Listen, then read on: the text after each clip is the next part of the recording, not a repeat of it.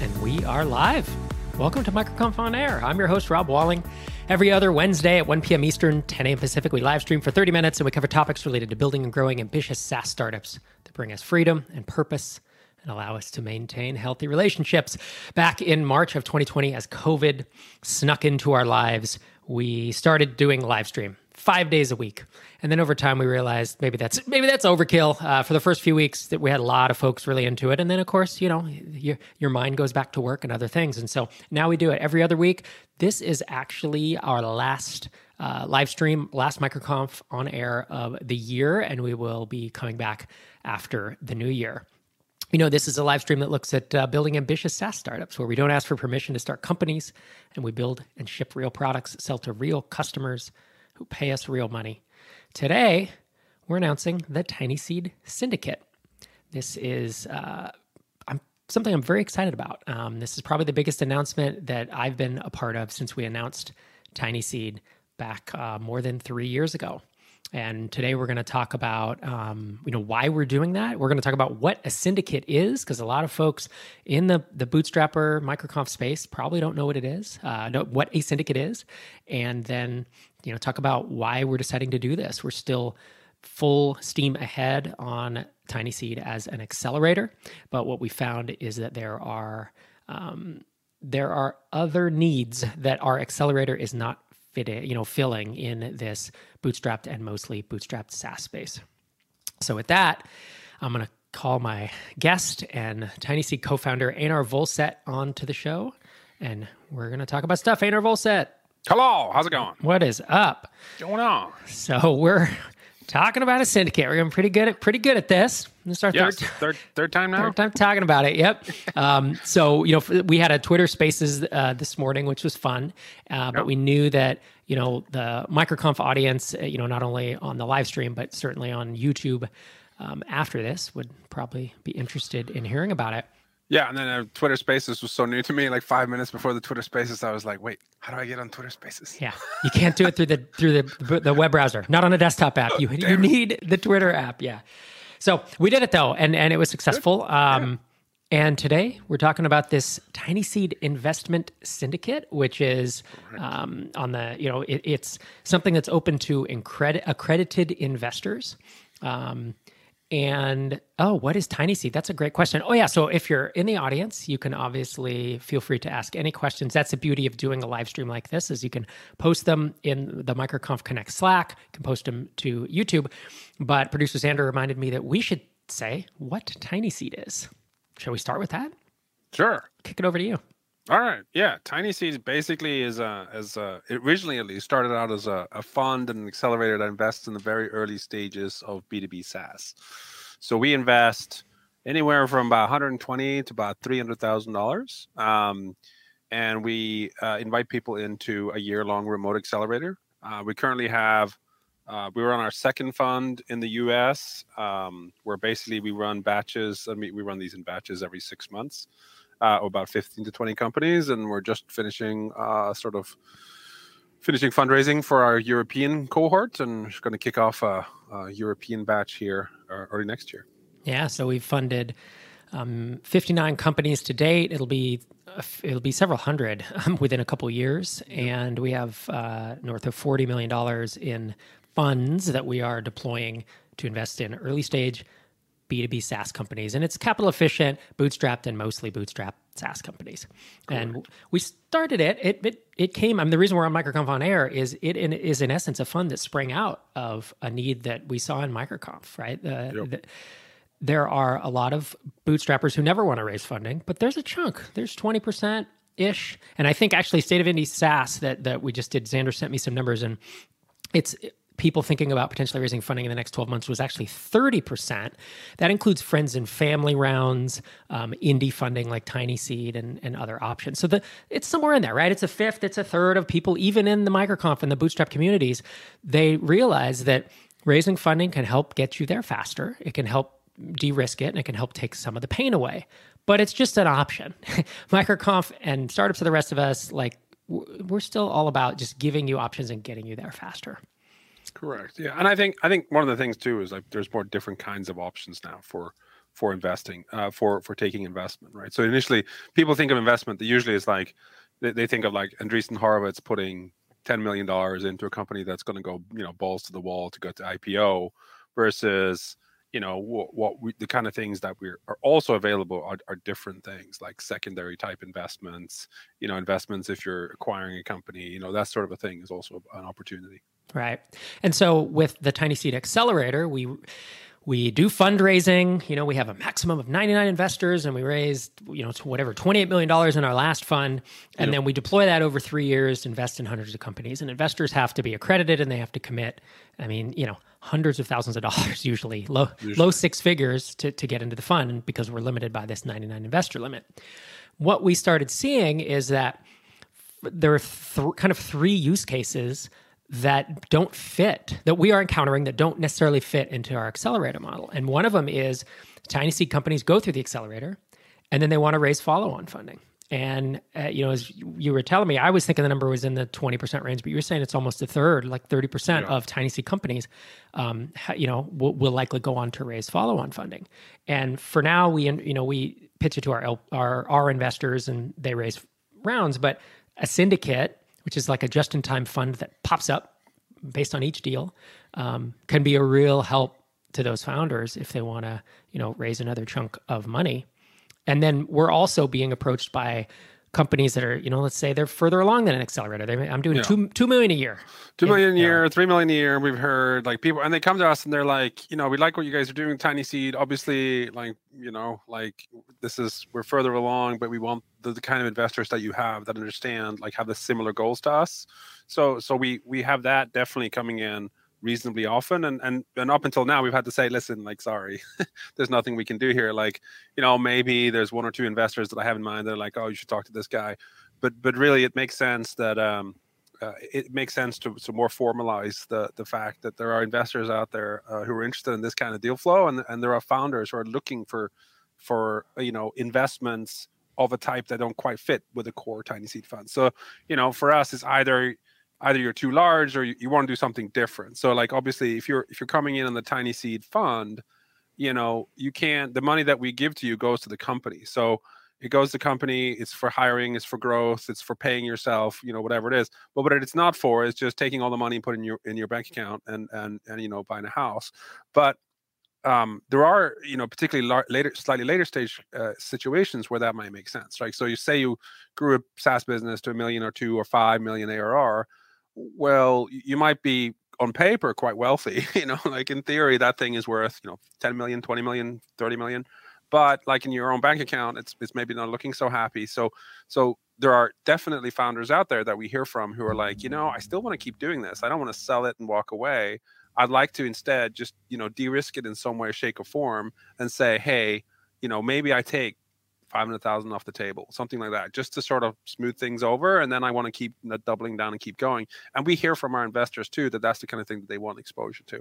And then another thing that definitely doesn't fit Tiny Seed is this notion of acquisition financing. So if you're, if you have a deal, you bought a company and now you want to have offset some of the cost of what you've done, and you want to double down on growth for that. That's not something that we do for Tiny Seed, but certainly it's something that we hear that people are like, hey, I have this B2B SaaS business. I just acquired it. It's doing this much. I'd like to sell a chunk of it and get some investors on board. Right. We don't do it with the Tiny Seed Accelerator, but the Tiny Seed Syndicate would be a use case for that.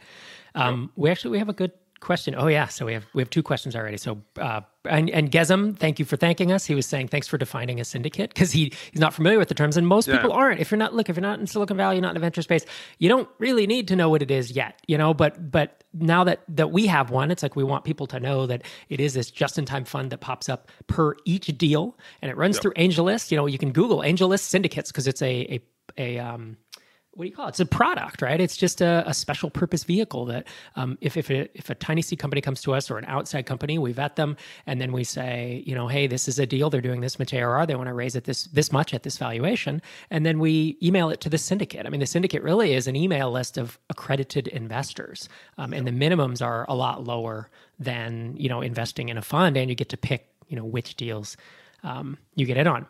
So Bertram's question from YouTube, he says, I'm curious if you guys think bootstrapping is still viable in a world with so much VC funding, driving up what end users expect in the MVP. And absolutely. I mean, so VC has been flooding into this space for a decade. And if you look at the amount going in, it's just more and more and more. There are still thousands, if not tens of thousands, of successful bootstrappers, right? Whether they're bootstrapping to the amazing, $250,000 a year, crazy lifestyle business that you work 10 hours a week, or whether you get more ambitious and you want to build a 7 or 8 figure business. Absolutely. Or 9 or 10. Absolutely. Well, you get a little carried away, but yeah. Hey, MailChimp is pretty much bootstrapped. I know. That was, what was it? $12 billion? Yep. No, so and that's why, look, if Bertram's, it's a great question. If bootstrapping wasn't still viable, then startups for the rest of us in MicroConf would stop talking about it, because we would say, well, I guess that show's over. You now need to raise funding, which I never say, and I've never said, and I don't ever expect to say, because bootstrappers will always have some unique advantages over folks who raise buckets of money, right? Sure. And then, of course, there's this in between. It's this indie funding or this tiny seed-like funding where you're going to raise a small amount. But, I heard a venture capitalist say, oh, that company XYZ, they only raised like 800,000. They're basically bootstrapped. Like in their view, that's a bootstrapped company. And to us, we think, oh, you raise 100 grand, you're no longer bootstrapped. It's like, no, you're pretty much still bootstrapped. Like you're still capital efficient. You can do one hire and spend a few dollars on AdWords, but it's night and day compared to, someone who raises 10 million, 100 million or whatever. And that's why I call it like bootstrapped and mostly bootstrapped, right? Or indie SaaS or indie funding. Bootstrapped-ish, like these are all the terms, because you go to MicroConf, for years, even before Tiny Seed and all this, and it was usually about 10, 15% of attendees I felt like had raised some funding. And I actually think the number's a little higher than that. But it just, probably so, yeah. It just wasn't as prominent. Maybe some folks, I think there was maybe a stigma to it too, at a certain point that I think is really going away, Yeah, I think so. So yeah, it's just a de-risking thing for me. It's like, some of them, talk to some of the most purist, like bootstrapped or death people. Like when you dig in a little bit, it's like, oh yeah, that's because like your wife is, or your husband is a doctor and pays all the bills. Right. Or like your family is super wealthy, so it doesn't matter. You basically you funded yourself with savings from your family. Which is, not everyone can do that. Or which is essentially the key of the tiny seed thing. Right. Or you had maybe a prior exit, or you had a prior business that was throwing off cash, or, like MailChimp was never the bootstrap or die, but how did they bootstrap MailChimp? They had a whole design agency, a web agency. Yeah. They were really good at it. Or they took a bunch of cash off the table early, like Basecamp. Didn't they each got low 7 figures from Bezos, I believe is what Jason Fried said. Yeah. And so they can, once you have $1 million in your bank account, why not bootstrap? You know what I mean? You've de-risked it. In addition, I see the whether it's tiny seed funding or small amounts of funding that a lot of indie founders are raising.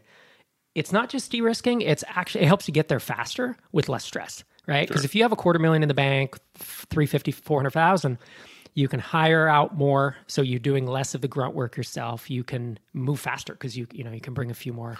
And that's sometimes on the tiny seed side, like on the tiny seed fund side, like the accelerator. That's sometimes what we have to remind people. Like the goal here isn't to have exactly the same amount of money in the bank as when we funded you. Like there's some things like if you can hire a VA to do the job for you at $15 an hour, then probably do that. Right. This isn't the highest leverage job for you. Right. Another question, what is the upside for Tiny Seed? So obviously the question is like, how does Tiny Seed make money by starting a syndicate? Yeah, so it's worthwhile understanding how investors, VCs in general, make money. And a standard VC investment is a fund is like what's called a 2 and 20 fund. And what that means is that we take the partnership takes 2% of funds under management every year as a fee, and that we use for salaries and paying for retreats and sponsoring MicroConf through COVID. And then, but for the syndicate, it's sort of similar in that we don't take like a 2% fee, but we do take the carry. We take the 20%. So what happens is if you're an investor, you put $10,000 in or whatever, then we invest in the deal. If that deal goes well, you first get your money back, and then after you've gotten your money back, we take a percent carry percent of the profit share Percent of the profit. above what you invested. Right. And the standard is 20%. And that's what, Correct. So it's only on profit though. Investor get their money back. And then if they got another 10,000, then Tiny Seed would get 2,000 and they would get 8, another 10, similar. It's split that way. Yeah. And then our Tiny Seed accelerator investors, our limited partners there, get a discount on that. Yeah. So and just on top of that, of course, too, is like, it's helpful for Tiny Seed, the partnership that are for the Tiny Seed portfolio companies that do want to raise money, that we have more investors who get to see those kind of deals and they have better deal flow. Right. So, I mean, we're going to keep going because we have another 10, 12 minutes. We do have another question. But I did want to say, if you're watching this and you're an accredited investor who is interested in, or might be interested in getting exposure to early stage B2B SaaS companies that are going to raise through Tiny Seed Accelerator or the syndicate, head to tinyseed.com/invest. You can fill out your info and we'll reach out. And then if you're a founder who, obviously, if you're interested in the accelerator, tinyseed.com/apply. And if you're interested, you think it might be a fit to sell some secondary, meaning you're further along, let's say you're $1 million ARR or higher, tinyseed.com/apply. And we have a short application form there. And it's not just secondary. It can be a combination of stuff. Like if you could just want to raise, $2 million, $3 million to grow as fast as you can. That's also fine. Or you could do a combination, in which case you're like, you know what? I'd like to raise $1 million or $2 million or 500,000 for growth and put 250 in my pocket. Like we can work with different kinds of structures depending on your situation. And that's the beauty of a syndicate, is that it has more flexibility than raising a fund with a focus, That's true. But it also means like you don't just have to convince us. That's right. Like you have to convince the investors behind it, because we're facilitating it, putting it together. We're doing some vetting. Like we'll probably guide you on for example, if you come to us and say, hey, I have, 50,000 MRR and I want to raise it $100 million valuation, we're probably going to be like, I don't know. Might not work. So we can, I don't think that's going to work. Not with our investor. Right. And so when you pitch the syndicate, it's like up to each individual investor in the syndicate to decide whether to invest or not. So it really is you bring in your best deal. Yep. We have a question from Gezim from YouTube, and he's also in MicroConf on Air, but he's asking on YouTube. He says, what's a rolling fund? And a rolling fund is different from a syndicate. But you want to help folks understand what that is? Yeah. So as a rolling fund is, technically speaking, it's actually, particularly in the way AngelList talks about it, which is the people who came up with it first, it's basically just a series of funds, one after the other. So it's just a new mechanism for you to be an investor into a fund. So with a rolling fund, instead of saying, okay, I'm going to commit $100,000 to this fund and it'll get deployed over 3 years, it's basically say, okay, I want to invest, $25,000 per quarter. And then every quarter you basically are committed to invest that amount. It's more similar to a classical like venture fund than a syndicate is. Like a rolling fund really is just a way in which typically like emerging managers, smaller funds can get started and like not have to raise $25 million or $10 million before they start deploying. It's like once you get a first couple of commits, you can start investing straight away. So it's more of like a different way to structure a fund than it is a syndicate. Versus a syndicate is much more like an investment club. It's like, okay, here's a group of hundreds of investors. They're all aligned, with a Tiny Seed MicroConf ethos, and they want to invest in deals like what we see. But when we present the deal to them, then it's up to them to decide. Versus in a rolling fund or a traditional fund, really you as an investor don't have a say in the specific picks that go into the fund. Right. And we talked to one attorney, I believe, who said that rolling funds are usually for, like you said, emerging managers. It's earlier stage, smaller funds. Often when someone is doing it as a side thing, like it's not their main thing. But if you're going to raise, like with Tiny Seed, we've raised, again, north of 40 million. That wouldn't make sense for a rolling fund. I mean, it might do, but like for us, like the difficulty ends up being, we plan like accelerators, like we hire people to run the accelerators. We need to be able to have some, visibility into like 2 years from now. What's this going to look like? How do we scale this? The thing about rolling funds is as a partner, you could be like, okay, can I really guarantee that these same people are going to be putting the same amount of money or more money in next year? And it's harder to do things like hiring for a rolling fund and really scaling it, I think. And it also, honestly, I don't know if this is true anymore, but it used to be a lot more expensive on the management side, because you're effectively having to set up, like, technically what's going on is you're putting I don't know, this turned into the rolling fund show, but technically you're creating a separate fund every quarter. So you have to register with the SEC, do the thing like every single quarter, like an AngelList and whatever. They do that part for you, but you end up with quite an expensive structure, and that's an expense that gets carried by the investors.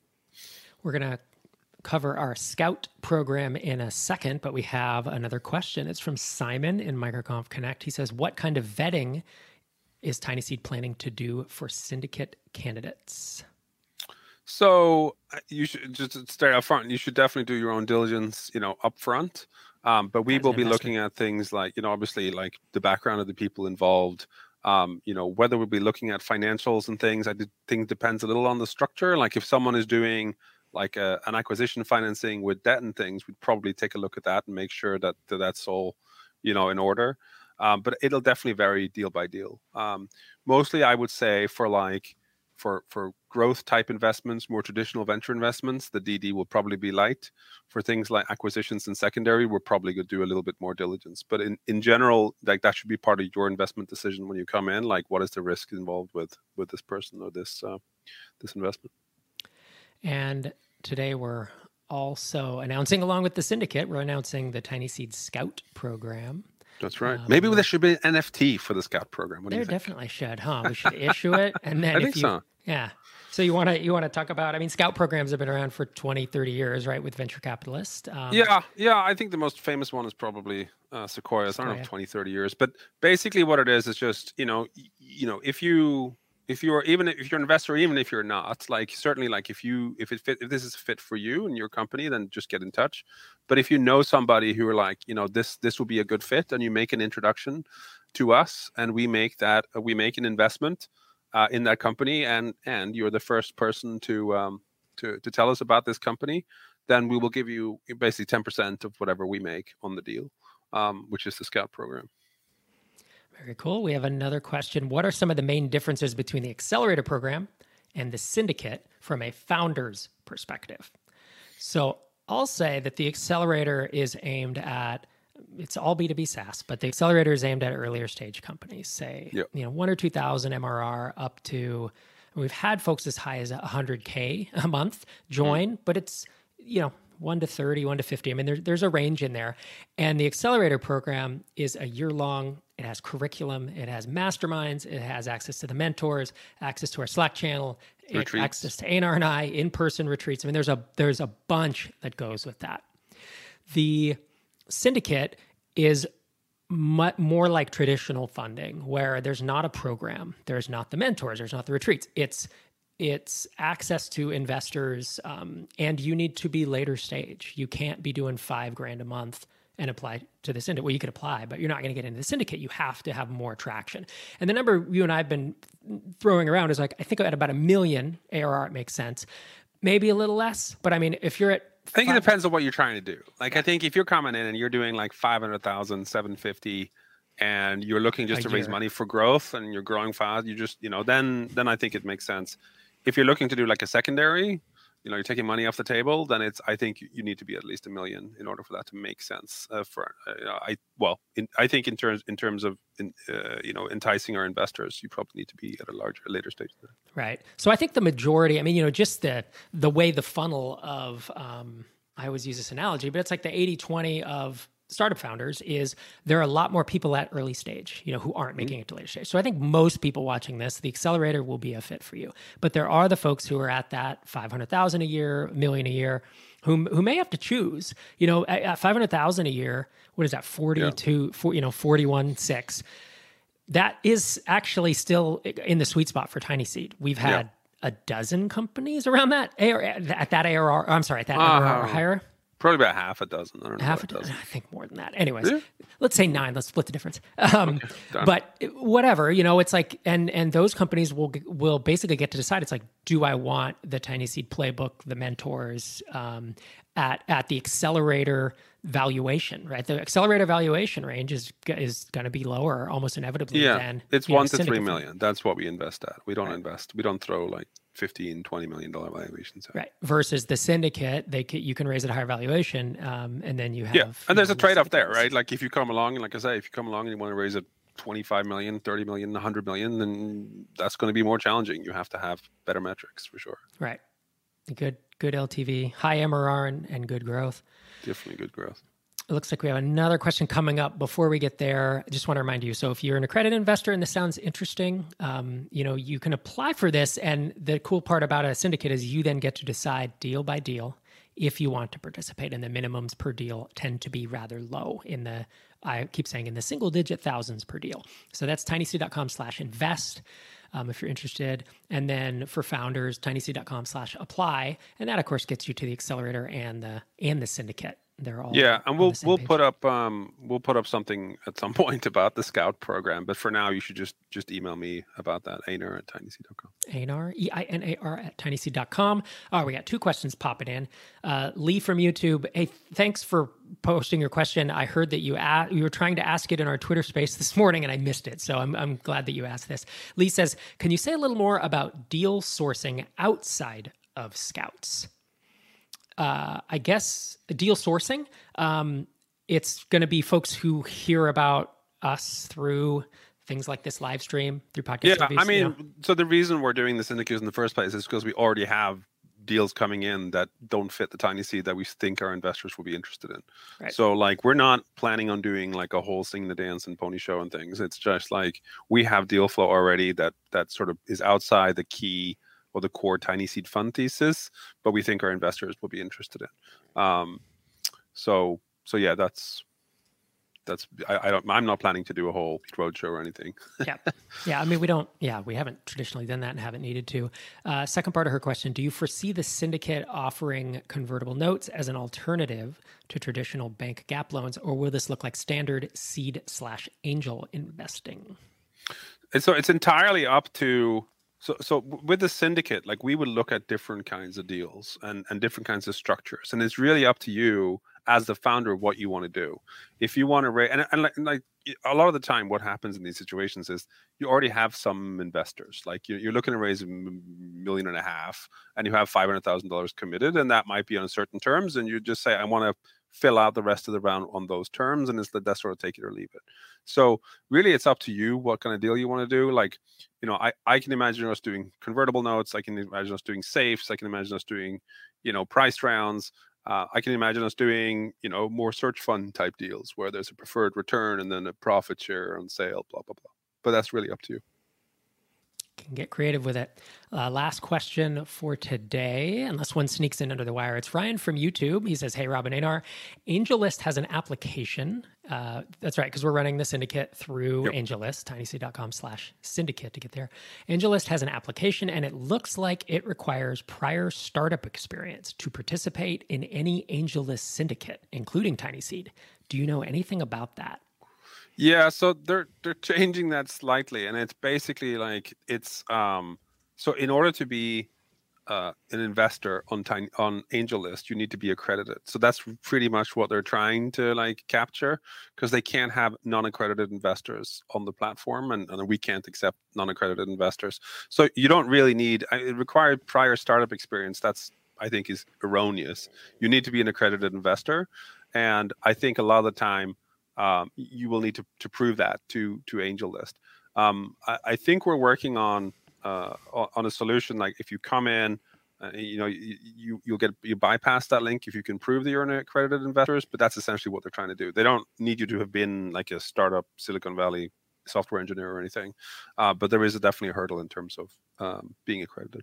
Right. And accredited, if you haven't heard that term or aren't familiar with it, I will briefly define it, but you'll have to, it's not legal advice, right? But in the US, it's if you have $1 million or more in liquid net worth or investments that do not include your primary residence, or you made more than $200,000 a year for the past 2 years and expect to make that in the next year. And if you're married, and then it's 300 grand. So it's a wealth. They set it up in the 30s to keep people from getting scammed after the Depression started.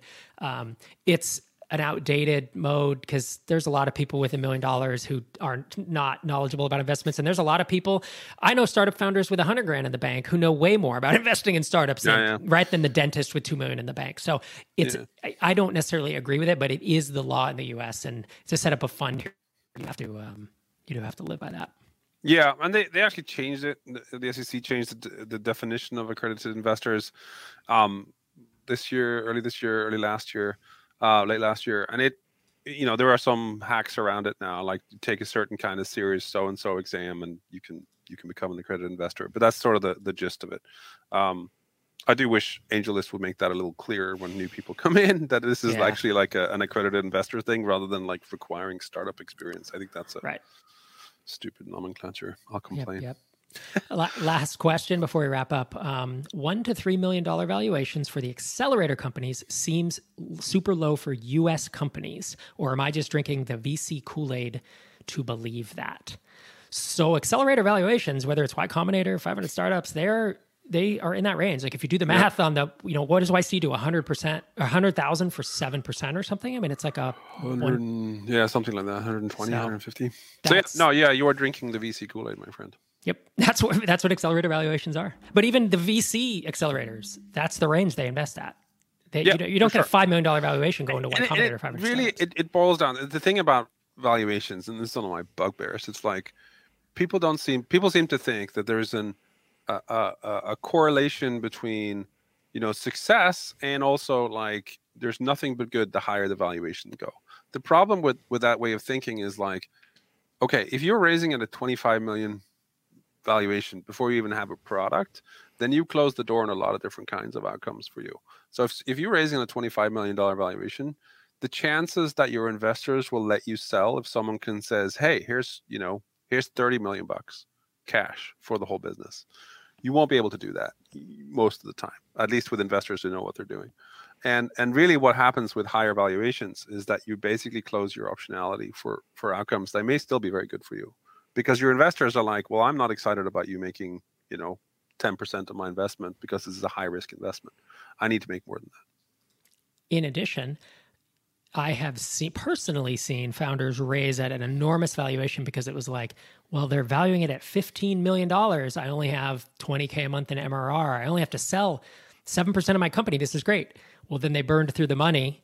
They're at 100K or 50K MRR. They can't raise above. They still haven't gotten to a $15 million valuation. So now they have to do a down round. I mean, it's raising too high is actually a problem if you're raising ahead of your skis. So another question snuck in, man. I'm going to keep rolling with this. Do it. How do I become a scout? Yeah, email me, basically. Like, don't just email me and say, hey, I want to be a scout. That's fine. But like, if you actually have a deal, then just email me at the moment and say, hey, here's the deal I think you should look at. Can I make the intro? I think we'll end up putting up, tinyseed.com/scout, but I haven't told Tracy that already. So that's not live. Yeah. Given that the life of this video on YouTube will be, many months/years, my guess is within a week of today, maybe even a few days, tinyseed.com/scout will have whatever, an application or a way to contact us. But yeah, Einard at tinyseed.com. Yeah. And we'll think about that NFT. Yep. Yes, indeed. All right, sir. Thank you so much for joining me. You are Einar Vollset on Twitter, VOLLSET. Obviously, your email is up on the screen. Thanks, everybody, for hanging with us today. Einar, take it easy. Thanks for having me. Awesome. Yeah. All right. So, as I mentioned earlier, this is our last show until the new year. So we'll see you again in about a month. I wanted to let you know that MicroConf Europe videos, the MicroConf Europe we just ran, month or two ago in Croatia, those are now available for sale. You can head to microconfeurope.com. You can buy 11 talks with videos for $50. And it includes talks by me. It's one of the better talks I've done probably in my career. It's about pricing, about not only just about raising prices, but about expansion revenue and the intricacies, second order effects, and then how to raise prices. I'm really proud of that one. And if you've heard of Veed.io, Saba is the co-founder of that, and he did a great talk about growing his company.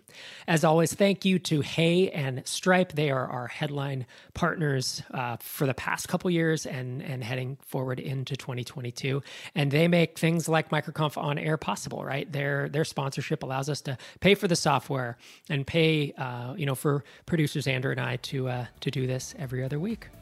MicroConfEurope.com for the videos. MicroConf On Air. I'll see you in about a month. Thanks everybody for joining me.